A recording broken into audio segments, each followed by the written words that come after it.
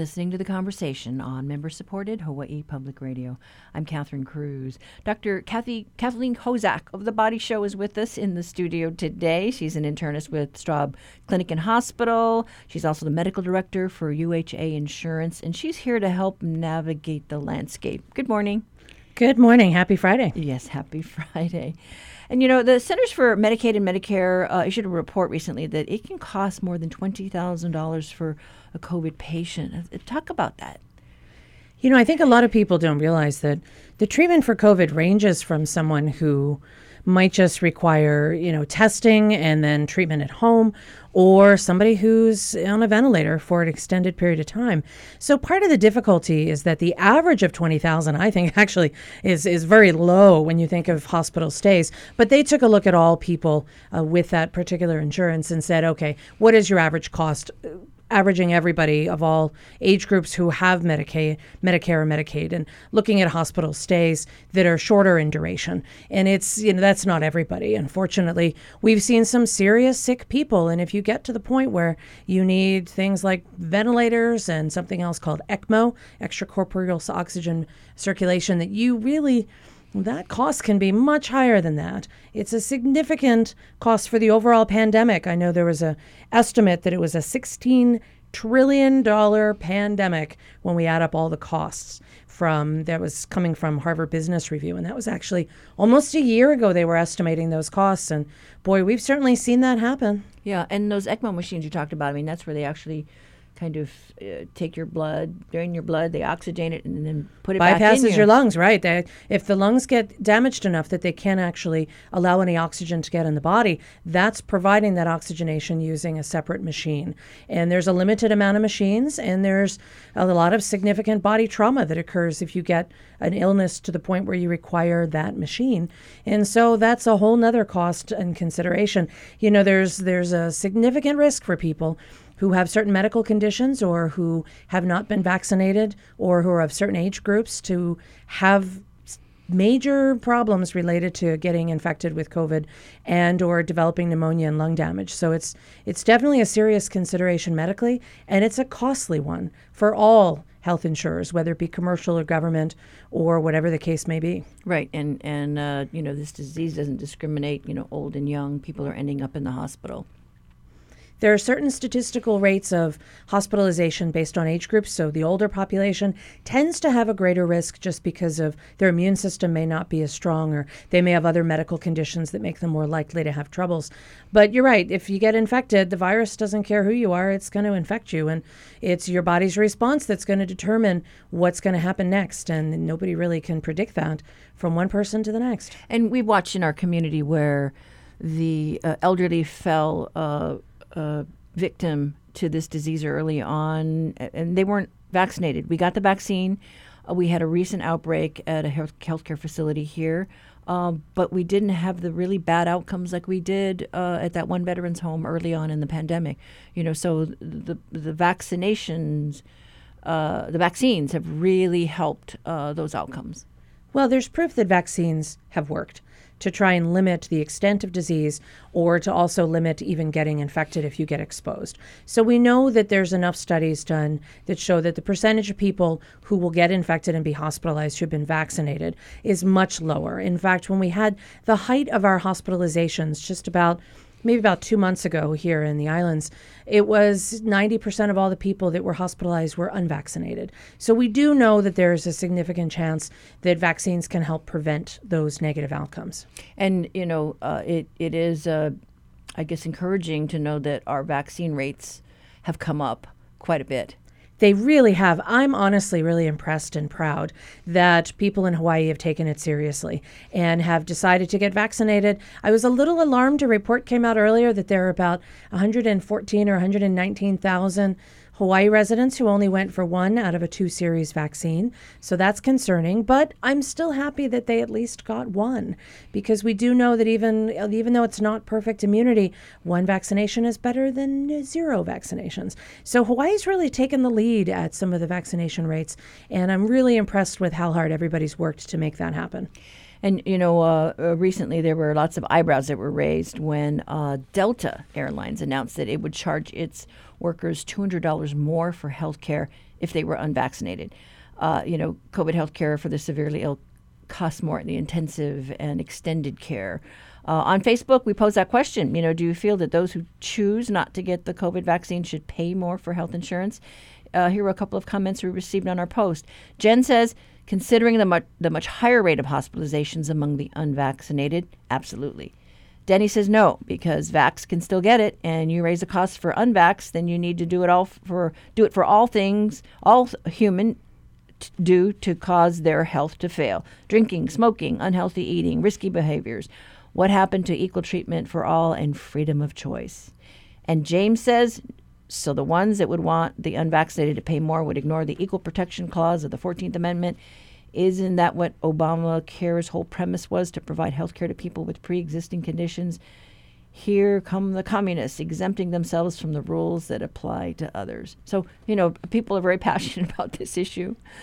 It's a difficult issue, honestly, because there are certain conditions for which you can charge more. And one of those has been smoking. It's one of the only conditions for which you can charge more for health insurance that is legally allowed. There were several clauses that did not allow the exclusion for pre-existing conditions. And part of the reason for that is because, if somebody has a history of heart disease, then if they get medical insurance that doesn't cover heart disease, the chances are they're still going to have major costs. And that's not going to encourage them to get health insurance to begin with. I think it's a difficult question because we don't really have any similar type of mandate for influenza vaccination or measles vaccination or any of the other vaccines that have been out there for a long time. So it'll be interesting to see what happens with the country as a lot of different governments and different businesses mandate vaccination, and whether or not they will actually have that charge for health insurance to increase if they wind up having higher premiums because of their patient population or the people they insure. It's going to be interesting. As a doctor, I think it's a great idea to get vaccinated. As someone who works in health insurance, I think it's a difficult proposition. And once you go down that path, that's a slippery slope. And I'm sure there's going to be some legal ramifications to that. Yes. Well, one listener, Reiku, feels that people should pay more for health insurance if they have pre-existing conditions that can make them more vulnerable to serious illness from COVID-19. I think individuals with pre-existing conditions that would require the health insurance to be increased should pay more. So if you're healthy and you can prove it, low blood pressure, low weight, no smoking, no drugs, those people should pay the least amount of health insurance, and then it should go up from there. I think ultimately obesity is really and pre-existing conditions has been, in my opinion, the number one indicator for people who ultimately have to go to the hospital and or pass away from COVID. I've received, I'm vaccinated, but I got COVID and it was not a big deal for me. But I don't have a lot of the pre-existing conditions that you're seeing with some of the older people that have, ultimately passed away from COVID. So that is my opinion. Yeah, and then, we did have a labor attorney on, and, he expressed some concern about going down the path of higher premiums for folks who are unvaccinated. I think there are going to be some major legal issues. But, we have to look at behavior in total and say someone might actually have risky behavior, whether it be driving while intoxicated or taking certain illegal substances. And, then someone else might just have bad genetics. And they just so happen to have a genetic problem that leads to tumors or leads to some other negative consequence. And so where do you draw the line?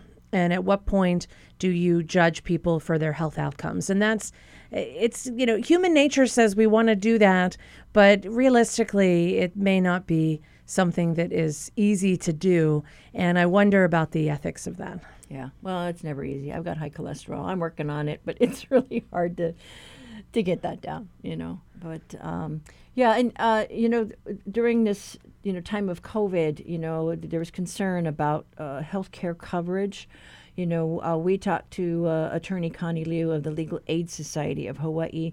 Legal aid has helped thousands of people, many immigrants, get medical coverage as they may not qualify for Medicaid, Medicare. Previously, Legal Aid Society helped about more than 1,000 people with this insurance between 2019 and August of this year. Here's what Connie Liu had to say. So we're talking about people who may have income that's above the Medicaid income limit. And also there may be people who don't qualify based on their immigration status. Typically for Medicaid, you do need to have 5 years immigrant status before you can qualify for it. So we are looking at that group. And also people who may not be getting employer coverage because they are not working the 20 hours per week. Yeah, and Liu had said that, they were initially helping a lot of COFA citizens, a lot of Micronesians who are here under the Compact of Free Association. They've got coverage reinstated under Medicaid. But there's still lots of people out there that kind of fall through the cracks, and she's stressing that, they're just like Medicare. There's a window to sign up, and she tells us that the coverage for that group actually begins next month. So it's a narrow window of about 3 months. Well, important thing to know is that the open enrollment period is from November 1st of this year and ends January 15 of next year. And this is the time to apply for this insurance. If the people of different income brackets can also get help to pay for their premiums or cost share reductions through the federal marketplace. And so that might help lower their cost for their insurances and out-of-pocket costs for any services they receive. This open enrollment period is very important because once the open enrollment period ends, then it becomes more difficult for people to apply for marketplace insurance. They would need something, what they call like a triggering event, to allow them to apply for insurance after that time. That was Connie Liu of the Legal Aid Society talking about signups for the marketplace insurance, what was known as Obamacare. And, talk to us about, those programs out there, these federal programs that are designed to help, the low-income citizens out there. Well, I think the important thing to know is that if you have very little income, you may qualify for Medicaid. So there are plenty of offices that will help people to establish Medicaid as their coverage. And as Connie had mentioned, if you don't qualify for Medicaid because you make more in income, but you don't have your own employer-sponsored coverage, maybe you're not working 20 hours a week, maybe you're not employed, whatever the case may be, and you're not eligible for Medicare, which would be age 65, or if someone has certain disabilities or medical conditions, then you're in this gap. And what do you do? So the idea of Obamacare was to provide some sort of a marketplace where people could purchase insurance, and if they had certain income limits, they could get some federal subsidy for that, so that the goal is that everybody has some level of insurance. So what she's referring to is that the Obamacare open enrollment is going to start, and we may call it something else, Affordable Care Act, however people want to word that. But you really want to try and make sure that you have access and take a look at that, because the coverage starts in January. So you want to try and get that set up for yourself, and also not wait till the last minute. When they first came out with this system, there's always sorts of like computer crashes and glitches, and then they need more information. And so you want to make sure you set yourself up to take advantage of some of these programs now, while there's a lot of assistance that can help you to navigate that difficult landscape, because it really is challenging. And so this is one way to go about it. And, we've got the emergency orders in place. A lot of providers are waiving fees, but that's probably going to change at some point. When the pandemic is declared over, a lot of the co-pays and co-insurance and a variety of the other types of deductibles and things that were waived during the pandemic are going to come back, and that makes healthcare more expensive. And so, let's talk about the people that say aren't insured, because there are some people that just think, oh, well, I'm young, I don't need it. And then they find out, oh, gosh, they get really ill. Well, the hard part is sometimes they don't get ill, and so they do go without insurance, and they don't have accidents, and they seem to be okay, and they don't seek out health care. And so because of that, then it seems like it's okay for them to continue. But accidents accidents happen and they can't be predicted.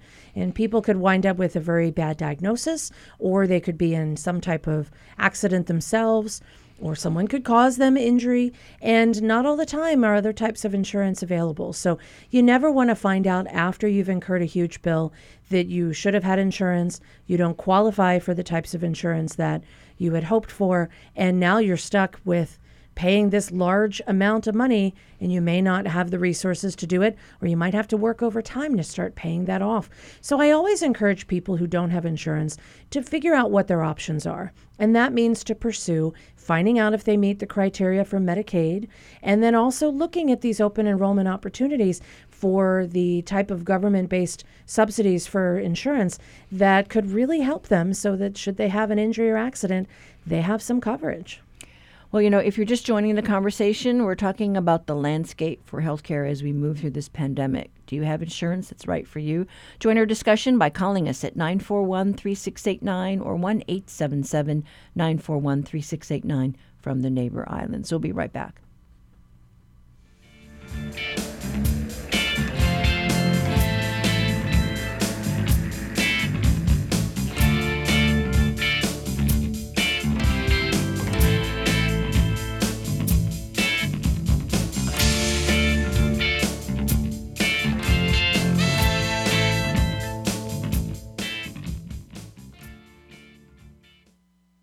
Support for the conversation comes from the HPR Local Talk Show Fund, which helps Hawaii Public Radio sustain and grow its locally produced talk shows. Mahalo to contributor PCAT, Pacific Center for Advanced Technology Training.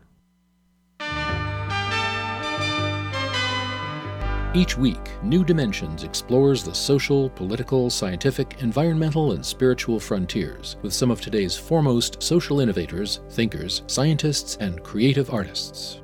Hello, I'm Terry Patton, author of A New Republic of the Heart. Next time on New Dimensions, I'll be talking about our sacred global rite of passage. Beginning Sunday morning at 11. Support for HPR comes from the Honolulu Museum of Art, welcoming the community to enjoy the museum's galleries and outdoor courtyards until 9 p.m. on Friday and Saturday evenings. Admission tickets at honolulumuseum.org.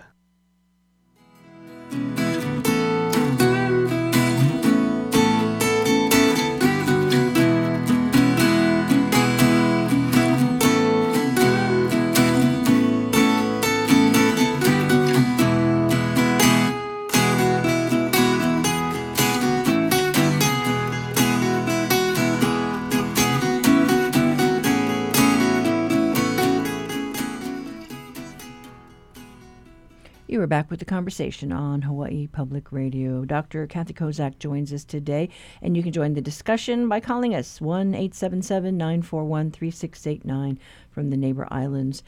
Dr. Kozak, we're very concerned about a lot of the homeless on the street, about getting them vaccinated and getting care. And what happens when, people who don't have insurance end up in the hospital and getting sick with COVID? Who pays? Well, we all do, eventually.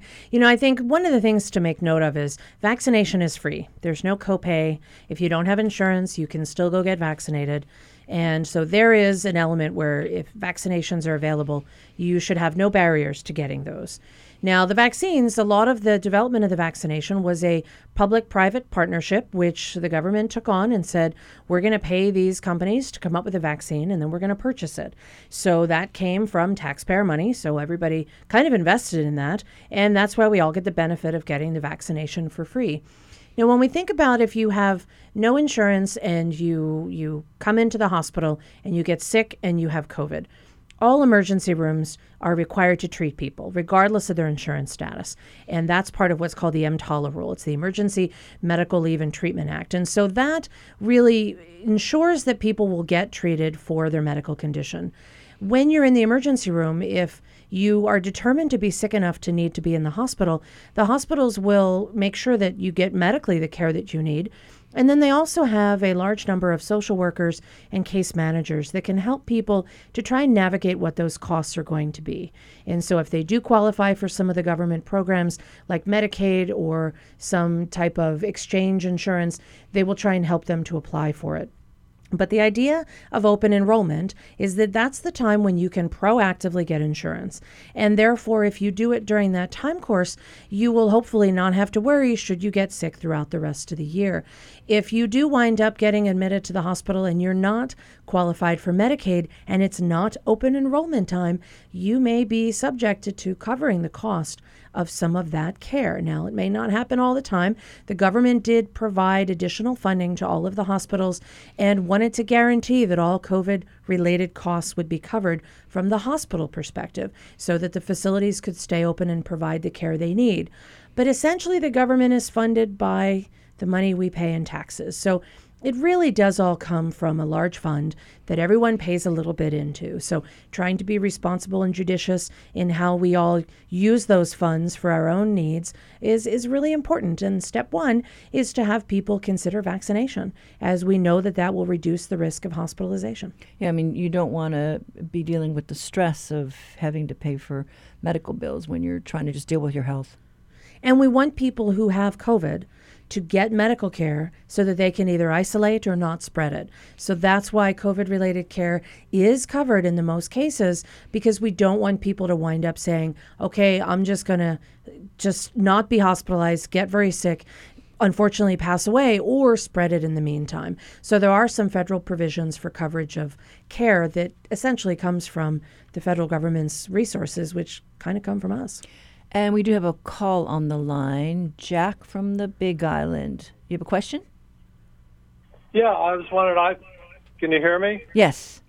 Yeah, I'm 72. I have Medicare. I don't have any other kind of insurance. I'm not too worried about the contagious diseases. I've pretty much got a handle on that. But if I had an accident, or an injury or something, am I covered by Medicare? Well, for the most part, yes, you should be. If you had an injury or an accident that someone else caused, there may be some other sort of liability. So if it was a car accident, there may be some car insurance coverage. But in general, if you're home and you're doing something around the house and, you sliced your finger with a knife or something along those lines, you would have coverage through your Medicare. And so you should be able to access medical services without any difficulties. And we're about a week into the enrollment period for Medicare. And I've been noticing lots of commercials on television. It's everybody from Joe Namath and George Foreman. And there seems to be the sense of urgency about finding out, which product is right for you. Well, open enrollment this year started a little early, October 15th, and it goes through December 7th.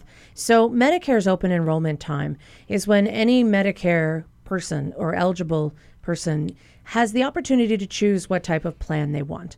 And there's two big basic types of plans. There's traditional Medicare, which has Part A and Part B, and a Part D, which is for drug costs. And then there's also Medicare Advantage plans. So the first decision that people need to make if they have the option to take Medicare, whether it be age-related or it's something they've done every year, is to know that at this time of the year, you can change your plan and you can try a different type of plan should you want to. But this is the open enrollment time. Should you have any type of what they call qualifying reason throughout the rest of the year, you could pick a plan at that time. But for everybody who has Medicare, right now you get to choose. Stick with your current plan or try something else.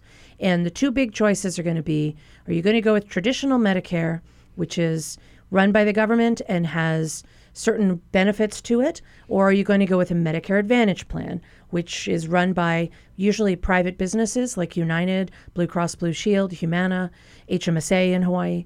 And if you're going to choose that type of a plan, there is some commercial oversight for your Medicare benefits. So once you make that one big decision, then there's different consequences to that and different parts of that that are available to people to get to know more information about. And we had a comment from Jacques from Mililani. Jacques has TRICARE. Is there anything better? Yes. Well, it depends. TRICARE is run by the government, and that's an insurance that is usually for military or their dependents and or veterans. And so the TRICARE program, if you access some of the government-run facilities like Tripler or the VA, they tend to have very rich benefits and really very good healthcare available. The hardest part is accessing it. So I think, as with everybody, sometimes there's shortages in availability of primary care doctors or certain specialists. So some people with TRICARE access care outside of the VA or outside of Tripler, and they access it in the community.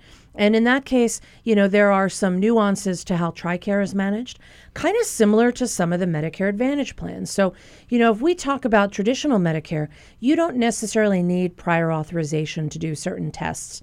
And you have acceptance of Medicare through pretty much all of the states. And you can travel and you can go places. And it doesn't cover everything, but it does cover quite a bit. And so in addition to having your Medicare hospital plan and your Medicare doctor office visit plan, you often have a drug plan that you purchase, and you generally a lot of folks get what they call a gap plan. So that'll cover any other unmet needs that someone may have should they have traditional Medicare.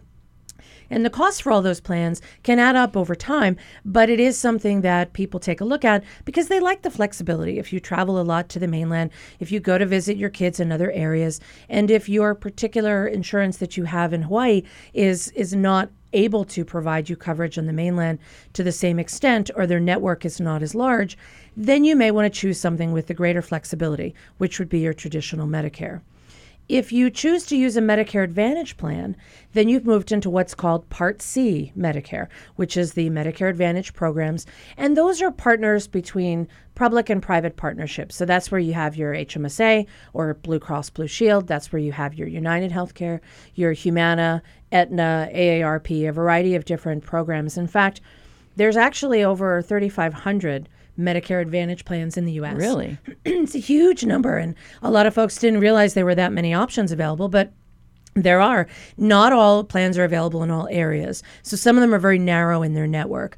But that's really the big consideration is now you have to make sure that the doctors that you see are part of that network, and you have to check to make sure the medications you have are part of that drug coverage, because the Advantage plans incorporates drug coverage with your plan. And so there are some considerations that people need to make for that. So that's why those commercials say, put in your zip code and figure out what's in your area. Right. And if you go to visit kids and they happen to be on the mainland, put in their zip code so that if you're going to spend half of the year there or a significant amount of time, you could make sure that there's also a network available where you're going. So there are some ways that you can actually take a look in advance to figure out what might be best and most appropriate for you. And with the COVID filter, I don't know, is there more urgency this year to sign up, and figure out what plan to go with under Medicare or not? I mean, I don't know. Probably not, because all the signups don't take place until Jan 1. So what you're signing up for October 15 to December 7 is your coverage that starts January 1st. So I think part of the sense of urgency is because people, I tend to wait until, when is the deadline? Okay, I'll look at it later, closer to then. But a lot of folks have a lot of questions. And in fact, I encourage people to do some research, because there's, if you, for example, if you have cancer treatments that are provided at a facility in the mainland, or you go for yearly checkups somewhere and they don't accept your current insurance, then you may want to look to see what other type of plan could I consider. Would it be traditional Medicare or a different Medicare Advantage plan that would give me coverage where I like to do my treatments and also coverage locally at home? So because of the depth of research that I think some folks may want to look into, we like to give people a large amount of time. However, I'll be honest, it's kind of confusing to navigate. And when you're a senior and things are complicated and computerized, I mean, I got to tell you, I get confused now with some of these computer things I have to do. So I can't imagine how difficult it must be for folks as they get older. So the big thing that I encourage folks to do is, as a physician, it doesn't matter to me what Medicare plan or Advantage plan someone has. It will work with whatever one that they have. I'm part of Hawaii Pacific Health, and they have fairly good acceptance of pretty much almost all the plans. But that being said, different people have different needs for their treatments or for their doctors or their specialists. And so there are some folks out there that do independent consulting. So they will take a look at your exact medical history, your medications, the different formularies available for medicines, and will give you a really good estimate of your costs so that you can actually make the decision that's best for you. And it's really not paid for by any particular plan, so it truly is an independent evaluation. And to me, that's a really good, valuable use of your time and your money if you're not quite sure what to do. And then how does that work? Let's say some people are doubly insured. They might have coverage over one plan through a spouse, and then, let's say they're a veteran and they're also covered through the VA. Well, and that's the other consideration is when you have extra coverage, when you have primary coverage and secondary coverage or spousal-related coverage, then it gets even more complicated.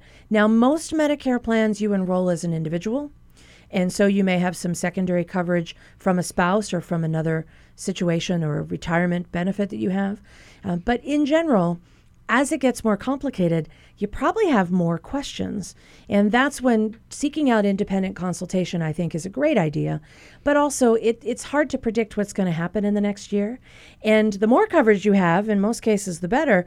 But there are some things that kind of flare up at folks, and they don't realize how much a particular medicine would cost or how much chemotherapy might cost.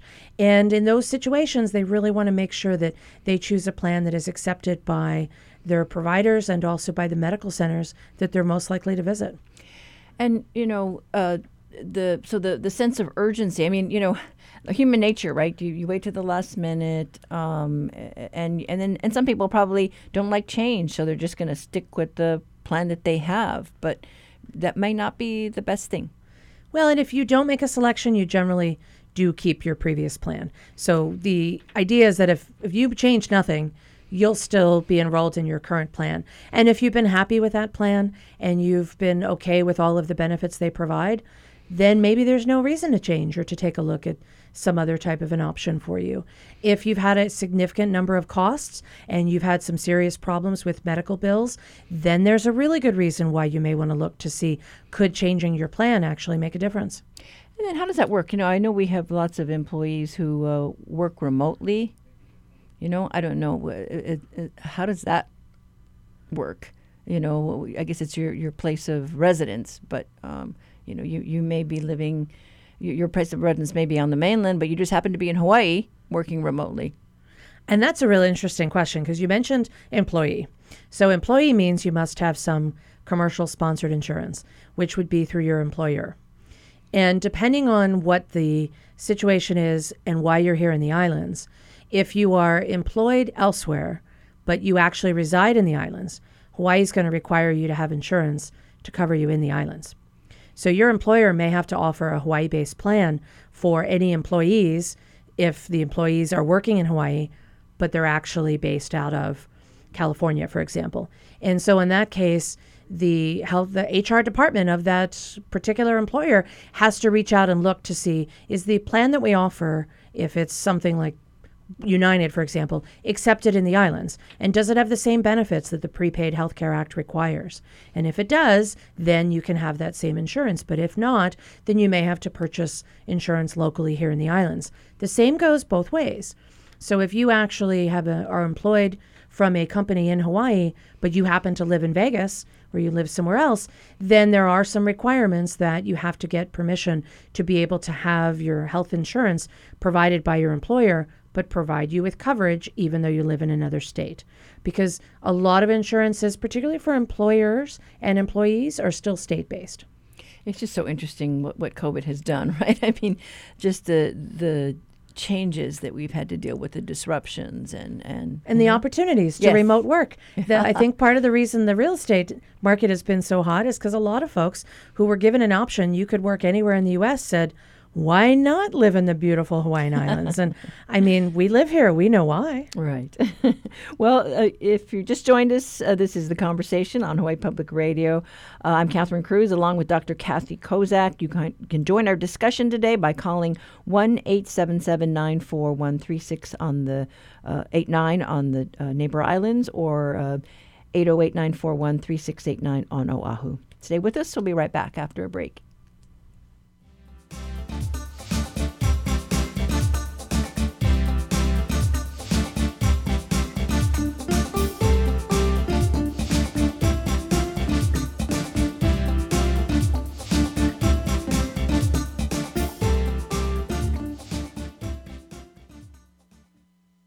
Support for Hawaii Public Radio comes from Hanahau'oli School, accepting junior kindergarten and grades 1 through 6 online applications for the 2022-23 school year through December 1st. hanahau'oli.org/akomomai.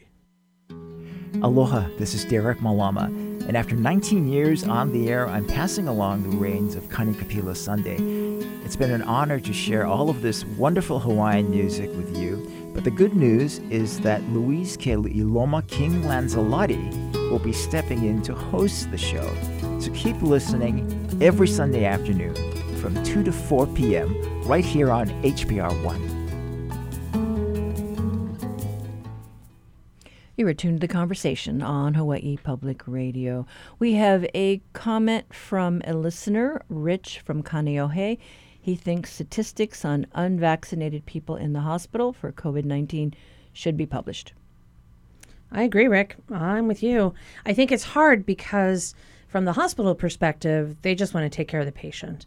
And from the Department of Health perspective, they've just recently started to collect some of the data. But, optimally, wouldn't it be great if we could know the vaccinated status of all the infections every day?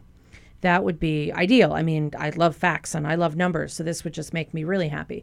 But it's just a time lag between finding out from someone who gets diagnosed, contacting them, do you get vaccinated? Do you have the dates? There's this whole manpower issue. Hospitals do have some of that data, but it's a little bit harder to go through it because, if you have somebody who is admitted to the hospital, you can't necessarily ask them at that point, give me your vaccine card. They're not allowed to leave. So there are some logistical issues about that. But in general, what we have heard based on our really surge of the hospitals that occurred about a month or two ago is that they were looking at the data saying anywhere between 90 to 95% of the people in the hospital with COVID were unvaccinated. And that was based on their own internal data. But I'm sure that it may vary from different facilities. It's similar to what we were seeing nationwide, though, which is that for right now, the biggest risk of winding up hospitalized with COVID would be your vaccination status. If you're not vaccinated, there's a 11 times more likely risk that you might be hospitalized with COVID. And it just happens to be because we're comparing it to people who, if you're vaccinated and you get an infection, and which can happen, there are these breakthrough infections that we've discovered, it's often a milder case and it's not as significant. And if you're otherwise healthy without any other major medical conditions and you're vaccinated and you get COVID, you will probably have much fewer symptoms and you'll have an easier time and you won't feel as sick as if you weren't vaccinated. So we do know that for those breakthrough infections that we are hearing about, you're less likely to get hospitalized and your course is generally a lot milder. Yeah, and I think it's, we're hearing every day, 4 deaths, 2 deaths, and that adds up. September was just, oh my gosh, there were so many deaths in September. And to think that, in 2020, I think we were like holding at 15 for so long. And it's just, it breaks your heart because, it's not just numbers. Those are people, those are families, those are our neighbors, our relatives. And the numbers just seem to, luckily now we're seeing that it's reducing a bit. But boy, it seemed like we had become kind of complacent about the numbers of deaths every day. It sort of was, we all got used to it. It was a difficult scenario. And you're right. It's something that it's your neighbors, it's your friends, it's your family members. We were seeing that a lot of people who had medical conditions that made it harder for their lungs to recover from an illness, made it harder for their heart to recover because they already had heart conditions. People who had kidney problems, their immune system doesn't work the way that other people's immune system does. So for those people who had those conditions, if they were exposed and got COVID, they didn't have any reserves. And they just weren't able to manifest a response enough to treat the condition and get them to the point where their body could recover. And then we have a comment from another listener, Peter from Maui. Says, I want to get the flu shot and the COVID vaccine. How long do I have to wait to get one after getting the other? Well, technically, you could get them both the same day. So there were some initial concerns about waiting, but now they've done some studies and said, you could safely get your flu shot and your COVID shot simultaneously, particularly if it's your booster shot. So if you've already been COVID vaccinated and this is a booster shot for you, getting it with your flu shot at the same time would be fine. I don't usually have a lot of folks who have to split those up. But if you haven't gotten a flu shot, it is flu shot season. And we do expect that as people start to gather more and gather in communities more, we are going to see influenza. Last year, everybody wore masks, so we really didn't see a large number of cases. This year, we anticipate we will probably see more influenza cases because you can go outside and not necessarily have to wear a mask. We now are allowing gatherings of people who are vaccinated. And if you're vaccinated for COVID but not for flu, and you have the flu, you may be spreading that. So getting both of those vaccinations is really important. Yeah, but the concern about timing, I mean, I know I just got my shingles shot yesterday, and I was like, okay, I want to make sure that, I got my flu shot. And now shingles is a little different. Yeah. So that particular vaccine, we do recommend that people wait a little bit of time, usually anywhere from 2 to 4 weeks, before they get a COVID booster and a shingles vaccine, just because the shingles vaccine is a particular type of vaccine and we want people to have a little time between those two. But I mean, if it's get the shot versus not get it, even if it's not perfectly timed, it's better to be immunized. However, if you do have the flexibility of waiting that additional 2 to 4 weeks or so, that would be optimal. Okay, and we have another comment. Lindsay from Kailua writes, thank you, Dr. Kozak, for your very informative radio show. I'm having a gathering for 8 people. One person just told me they're not vaccinated. What should she do? Should she exclude that person? Well, that's a difficult question. So in general, what I suggest for folks is, for those that are vaccinated, you're protected. If you have someone who's unvaccinated who's going to join your small gathering, then everybody at the gathering should be wearing a mask. And in addition to that, we should also have the person who isn't vaccinated, if they want to, depending on what kind of a gathering it is, they could be pre-tested. There's a lot of those point of care. You can buy a test at Walgreens these days, Longs, and there's some that were offered to the community to test to make sure you're negative before you join. But I would just say socially, try and distance as much as possible, or at least keep the person who's unvaccinated away from some of the other folks, and everybody wear a mask, and it could be okay. There are restrictions on gatherings with larger groups requiring that everyone be vaccinated in the large group venues. But in smaller groups, that one unvaccinated person just has to really be careful themselves because they don't want to be exposed and they would not want to be in a position where they were at risk. So have them wear the mask. You do sanitize your hands. And just for the safety of everybody, maybe everybody in that gathering wear a mask. Yeah, or do it outdoors. Just every little thing helps, right? Yep, outdoors is another option. That's a great idea. Yeah. So, gosh, we've got this COVID filter hanging over us. We've got these windows now of opportunity for switching over, the Medicare plans. I don't know. So I guess the advice to folks is just do your homework early. Start now. It's fine just to stay where you're at, but at least consider what might be out there. I would always suggest people learn what their coverage is to begin with. If somebody asked me, maybe 5 or so years ago, what's your exact insurance coverage? I might not really have looked into it very much, but having started to work for a health insurance locally here in the islands, it's really educated me to take a look and go, what are my benefits? I really should read this member benefit guide and know what's out there and know what the costs are going to be, because, I'm getting older and things are more bound to happen as you get older. So learn what your current coverage is, and then you'll have a better basis upon which to say, okay, what were my healthcare costs last year? What were they the year before? 2020, a lot of people stayed home, so they didn't seek out healthcare. So 2019, look and see what you've done then and see if you can take a look and say, is this doable for me? Can I go forward and still spend this amount?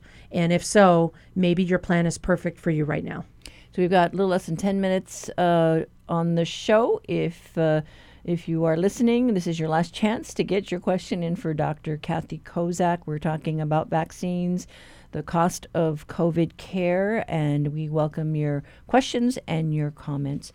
And we are getting into the holiday season. We've got, Halloween coming up, and we've gotten the green light to trick or treat. Everybody's got to wear their mask, their face masks, in addition to their Halloween masks, just to be safe.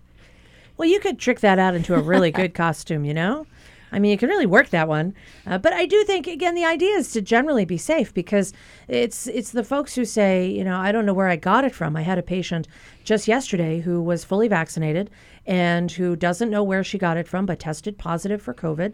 And so she's like, well, I went to a couple of dinner parties and small gatherings and everybody said they were vaccinated. What do I do? And so the answer to that person is, stay home and quarantine, get better. Luckily, it's a very mild case at this point, but it's hard to trace back when we've had all these events where it might have occurred. And the real key is to make sure that you're doing everything you can to prevent yourself from getting sick and also those in your environment. So bring the hand sanitizer so that you can sanitize, and make sure that you have individual candies that people can get, and maybe not have them put a hand into a big bucket and hand it out individually and sanitize in between. There are some ways to make things safe. In addition to that, I'd say, look, open enrollment is here. Take a look at your plans. There are some unique features of some of the Advantage plans that I think are exciting that traditional Medicare is looking at. So as we look at what your benefits are to keep yourself healthy, we look at things like vision coverage, dental coverage, coverage for in-home services, things that you might need in, early in the pandemic. I was really impressed with some of the plans that offered food delivery for some of their seniors who were told in New York City, stay home. Don't go out. You need to stay in place. So they actually offered grocery delivery and food delivery to these folks because they knew that there was going to be a risk. So there are some ways to take a look and see what are your benefits, what are some things you can do to make sure that you maximize what opportunities you have. This is the open enrollment time, not just for Medicare, not just for the Affordable Care Act plans, but also for everybody. These days, everybody who has employer-based insurance usually has an enrollment sometime throughout the calendar year. It often tends to be towards the end of the year, at least I know mine is. And just make sure you know what your benefits are and make sure you sign up and don't wait until the last minute. Yeah, so before things get busy with the holidays, Thanksgiving, and all the preparations that go into that, and you get your attention gets diverted toward other things. That now's maybe the time to just you might have quiet time and focus. Sit down, take an afternoon to look at what you've got and what's eligible. Compare the plans. Absolutely, and just know what you have and know what your premiums are going to be, and make sure that you're happy with what you're doing, and make sure you get your health care, because that's the other thing that underlies all of this is a lot of folks didn't seek out care for the last year or so. If you haven't seen your doctor, make sure you decide to go do that. That's really important, and it would be a great way to cap off the years to make sure that you're healthy and you've kept up with all your cancer screening and you've kept up with all your immunizations and all of those different types of things we ask people to do every year. Yeah, just kind of take stock. It's time. And so we've got holidays coming up, more gatherings. We've got the safe access with people showing their vaccination cards, as they go into places to eat. But you just, I guess, have to be prepared because we don't want to see a big surge again after the holidays. We don't want that. We really don't. And even though we have such a high vaccination rate, there are going to be social gatherings, and we know that last year after the holidays, we did see an increase in cases in January, February, so that did lead to what we think were some gatherings that people had. A lot of college kids came home for the holidays. They might have come bringing more than just themselves. Some of them came. One of my colleagues got COVID from her college son, who came home and said, "I feel great, Mom," and the next day, not so much. So the whole family got COVID. So with all these gatherings and things, we just want people to be safe, and we want people to take care of themselves. We don't want to have to continue with all of these different measures that are really good from a public health perspective. But wouldn't it be great when we can all celebrate not having to wear masks and enjoying the community of others again, going to musical events and going to see different performances? I look forward to it. And it just means that I have to hold on a little bit longer and be extra careful now to make sure that I can help protect myself and my loved ones and all of my patients for the next, hopefully in a few months, the pandemic maybe will be declared over. I was so hopeful earlier this year, and then Delta variant. So I was humbled by that. I don't want to have that happen again. Yeah. Any final thoughts just about where we're at in the new year and, I don't know, just what we've been through? Everybody's done such a good job. Hang in there. We are so close to making sure that hopefully this pandemic gets under better control. Get vaccinated if you haven't been. Get your flu shot. Wear your mask for now. Do your sanitizing. Be careful. And I think we'll be able to find our way through this. Okay, well, hopefully when we have you back on the show again, it'll be for something else besides different COVID. topic. Yay. Yeah, and but it's important that people realize, okay, we've gotten through this year. We had one guest call this a transition year to the recovery year for 2022. So we had it tough for 2020. It did get worse, I think, in 2021. It's my assessment anyway. But 2022, we've got to go in with some hope, and we just need to be kind to each other. We have had differences of opinion. We're very polarized in this country, but we're all human, and it's okay. We'll get through this, and we just have to hope for the best. And oh gosh, what is it? A Maui farmer told me, stay positive and test negative. And I think when I've shared that, people have generally, that's put a smile on their face. So we'd like to leave you with that. So test negative, stay positive, everybody. We would like to thank Dr. Kathy Kozak, and we thank you, the listener, for joining us on today's show. The conversation is produced by Russell Subiono, Savannah Harriman-Pote, and Lillian Sung. I'm Catherine Cruz. Join us on Monday for more of the conversation.